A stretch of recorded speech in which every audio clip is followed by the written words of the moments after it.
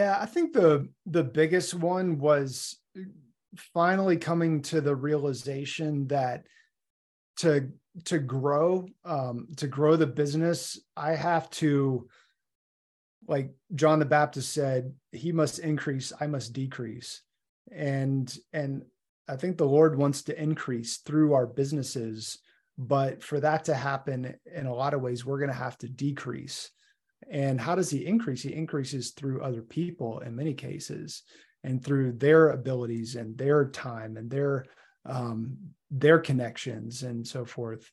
And so I really kind of had to start getting out of the way. I think it probably would have grown faster uh, had I done that sooner. And, don't get me wrong, we're not like a massive company. We have a couple of employees. We have 3 employees and then about 6 contractors that work steadily with us.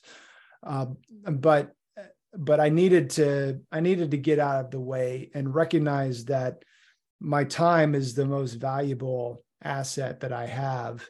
And so if I'm doing work that somebody else could be doing cheaper, than I could do it, then it makes a lot more sense for me to get out of the way, let that person do it.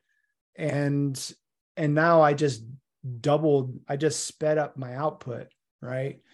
And now I'm able to start invoicing the clients faster because the jobs are getting done more quickly. And I can focus really on what I'm called to do, which is, at least in this season, is to do business development and also a lot of the Theology of Business Institute type things, which again brings in a lot of our clients because we just end up connecting with these seasoned Christian business executives, business owners. They're kind of at the tail end of their career, or maybe they're already retired and now they want to, quote unquote, give back. And a lot of times what that means is they want to write a book. And so a lot of our clients end up being that type of person. No, I like the fact that you use the scripture, I must decrease so he can increase, and it's very, and I like the way you explain it, how it applies to business. Sometimes we have to get out our own way for us to succeed. And I want to ask, how has your faith, in Christ helped you in this journey? Because, just for you to even to realize that, I can just imagine it had to take a change of faith, change of mindset for you to even realize that you must get out your way in order for God to do what he needs to do in your business. Yeah. I mean, I really have to have a deep sense of purpose in whatever I'm doing. And we get to publish Christian books.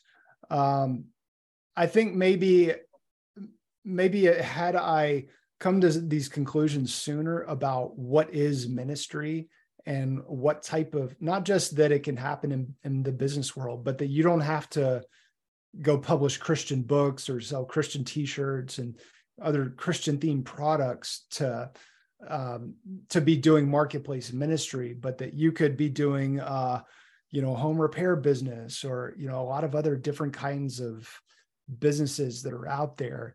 I think it's helped me to recognize that the Lord wants to be part of it. It's whatever you do, and word or deed, do it for the Lord. And then a few verses later in Colossians, it says, because it's the Lord Christ you serve.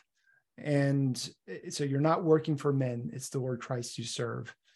And so the conclusion that I've come to is that Jesus is on the receiving end of everything I do in business. And so that's he's on the receiving end of everything I don't do in business, for that matter. And so it's just opened up such an adventure, more of a deeper relationship and more opportunities to see God at work as I've kind of pulled the blinders off, or the Holy Spirit's pulled the blinders off for me to be able to see that in that interaction with that client, Jesus, I'm interacting with Jesus. as I'm interacting with that client, whether that's a happy client or an upset client, or, and the same with our team members. He's a big God, and he's everywhere, and he's all throughout the marketplace and every interaction. If we're willing to recognize that that's him.